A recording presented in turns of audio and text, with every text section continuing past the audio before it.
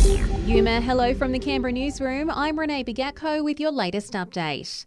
The jury at Bruce Lerman's sexual assault case has been told by the judge to act impartially and dispassionately as they deliberate a verdict. The 8 women and 4 men have retired to consider all the evidence. Mr. Lerman has pleaded not guilty to sexually assaulting former Liberal staffer Brittany Higgins at Parliament House. Chief Justice Lucy McCallum says the jury must find him guilty beyond reasonable doubt in order to return a guilty verdict.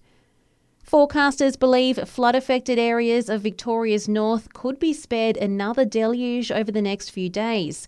The Murray River is still rising and it could by Saturday, affecting the towns of Echuca and Kerrang. Meanwhile, PM Anthony Albanese says the Australian spirit in times like this is nothing short of inspirational. What Australians are doing is what we always do. We're uniting to work towards looking after communities that have been impacted by these floods. There's been 2 confirmed deaths in Victoria during the crisis. Police have cracked open a drug ring on the New South Wales mid-north coast, seizing more than $4 million worth of ice. 2 men have been charged. Police are again pleading with Canberrans to slow down and drive to the conditions, as the ACT is on track for one of its worst road death tolls ever.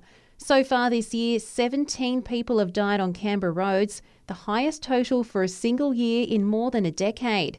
ACT Policing's Acting Inspector Travis Mills says he's frustrated. On a daily basis, see other road users just doing the most ridiculous things that they just assume is acceptable. But regrettably, when it goes wrong, it typically has a catastrophic effect. Floriade's full return to Commonwealth Park has been labelled a success. Organisers have today announced the event will be back at the park again next year, starting on September 16.